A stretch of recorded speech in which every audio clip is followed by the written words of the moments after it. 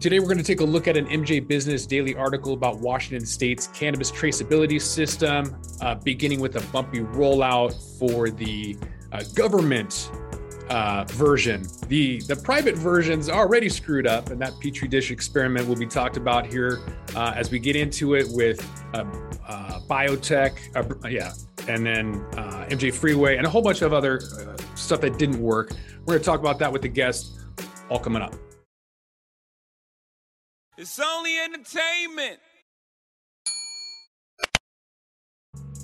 Welcome back to The Talking Hedge. I'm Josh Kincaid, capital markets analyst and host of your Cannabis Business Podcast. To help us talk about all of this Petri dish experiment is Jerry Tyndall. He is the founder and CEO of Soro Software. Jerry, thanks for being with us at The Talking Hedge. Hey, Josh, thanks for the invite, man. Happy to chat. Appreciate it, man. So, just diving into some of the concerns with this article, right? So we've had BioTrack and MJ Freeway and several different platforms, but right now the issue is that this is a government-run platform and it still didn't work. So some of the issues, and tell me if the article is wrong, is that it's riddled with bugs, glitches, costing companies thousands of dollars in lost time, extra employee hours to comply, and then when the industry is gearing up for Christmas, it still doesn't work.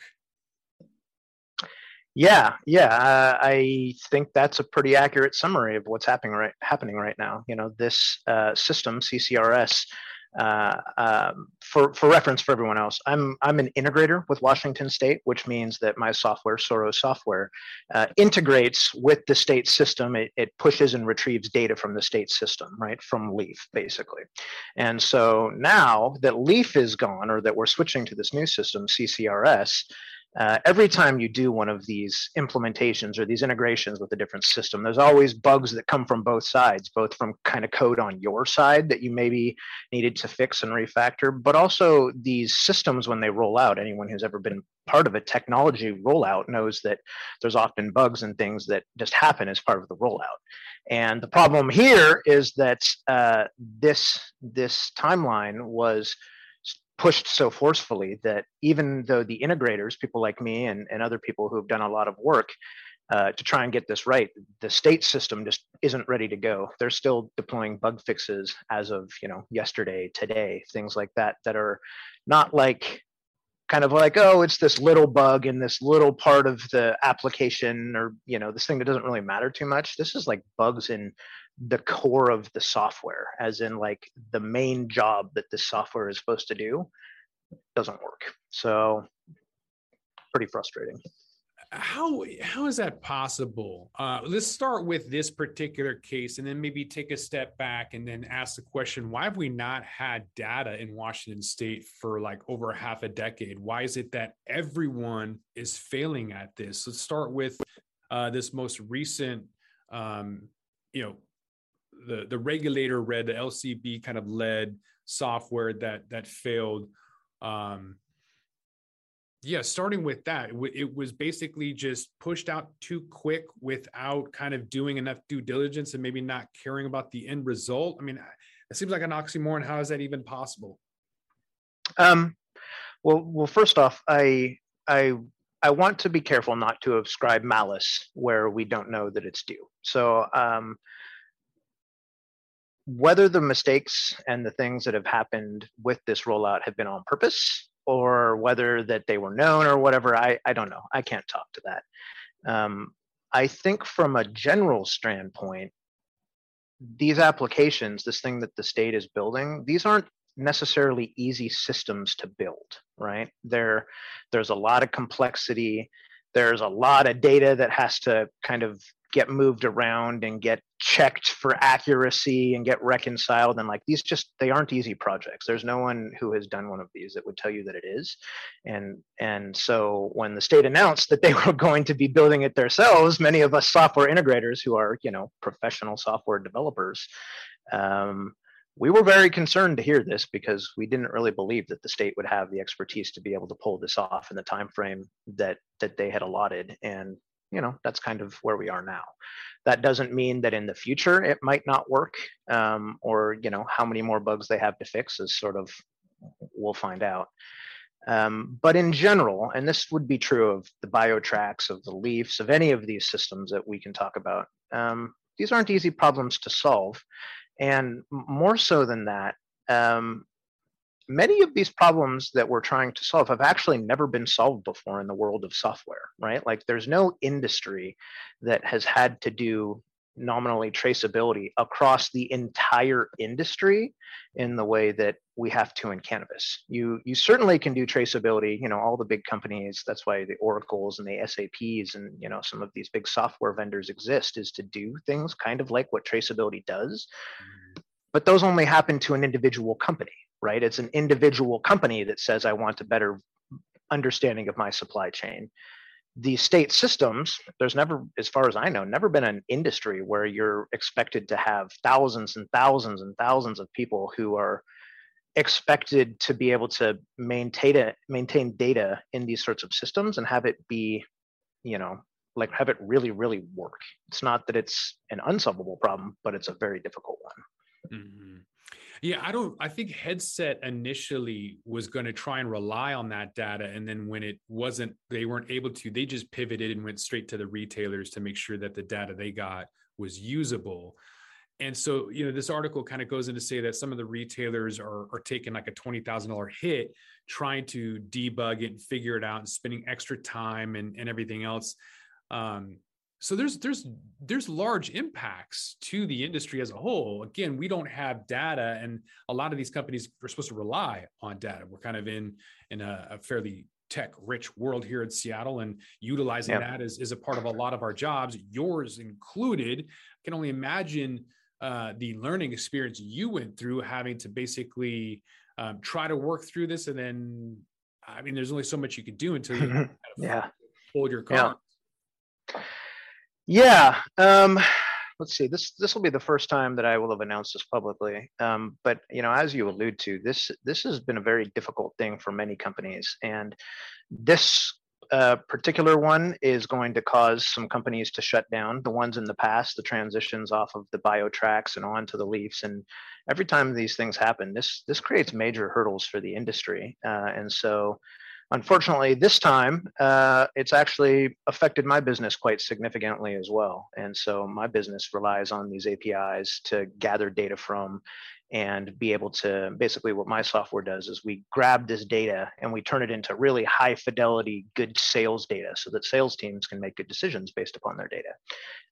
But because the state with this new system and they're turning off the data feed, unfortunately, my own personal business model has sort of been destroyed by this as well. And so I'm not sure what we're going to do as a company. We may hang up the cards or hang up the gloves, or we may, do something else around it. But there's very real impacts that come from these systems changing out as they've been doing for the past few years. And I think sometimes regulators miss the impacts that these things have on these businesses. We have many hurdles that we have to go through just to stay in business, to just have cannabis products on shelves, and having these sorts of things continue to get shoved in our face every 3 to 6 months.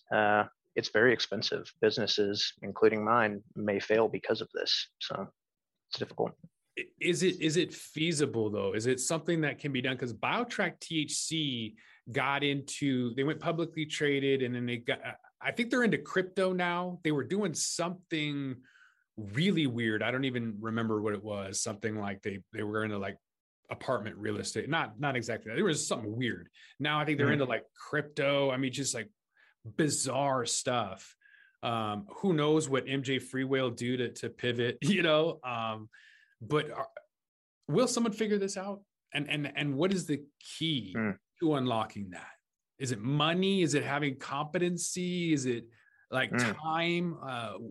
Like if you had all of the resources, what would be the thing that would make it work?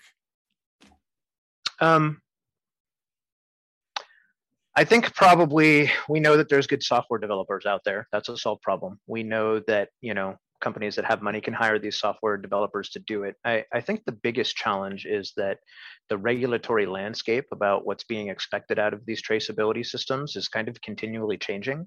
And it's very difficult to be able to basically code towards a moving target, more or less. So the company that will be able to do it will be probably someone who might be a new player that comes along that doesn't have a bunch of technical debt from all of these past rollouts. But it will certainly be someone that has some money to hire the right people, but also that has a real understanding about the way that the cannabis industry works, and not trying to go, oh, cannabis is just another agricultural thing, and like, we'll just do it like all other agriculture. And in some aspects that's true, but not in terms of regulation, because that's just not how the laws work, and it's not how like the industry kind of conducts business. It's not like that, which is why we haven't seen systems from other industries really be adopted widespread in cannabis, is because they kind of don't work. So it's going to be probably a new provider that really understands kind of cannabis as of this weird mix of like agriculture, but it's kind of sold like a liquor product and regulated like a pharmaceutical product, right? Like there's sort of different tendrils of this that all need to be addressed to make it work. So the company that gets it will be a well-funded company that has software developers that really understands kind of what's going on in the industry, and doesn't assume that because they've been in another industry that they may think is similar, that they know what they're doing, because they don't. And that's been proven time and time again in this industry. Mm-hmm. Yeah. Well-funded. We'll highlight that part of your suggestion, is be very well-funded. Well, yeah, I appreciate your candor in opening up. I mentioned offline that practice doesn't make perfect. Failure does. Not to say you failed, but the system failed and has been failing Washingtonians every year for 6-7 years consistently. So, I mean, I think you have a lot to offer. If people want to get a hold of you and pick your brain for whatever reason, how do they get a hold of you? You can certainly get a hold of me on LinkedIn, Jerry Tyndall, Jerry. Last name is Tindall. Also Jerry at Soro.biz. That's my personal kind of Soro email. I don't really do a whole lot of social media other than LinkedIn. So those would be ways to get a hold of me. Also, anyone can get a hold of you, and you know how to get a hold of me. So yeah, and we'll have Jerry's LinkedIn contact in the show notes in the description as well. So I think with that, we're gonna have to roll this one up. I want to thank my guest, Jerry Tyndall. He is the founder and CEO of Soro Software. Jerry, thanks again for being on the Talking Hedge. Yeah, thank you, Josh. Very much appreciate it. Cheers. Appreciate it. Yeah, I'm Josh Kincaid. This is the Talking Hedge. Don't forget to like, share, and subscribe, or don't, and I'm out. Don't forget to smash that like button on your way out, and check out these other videos that we've got.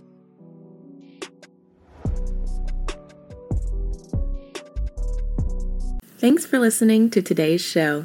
To check out more great cannabis podcasts, go to podconnects.com. Here's a preview of one of our other shows.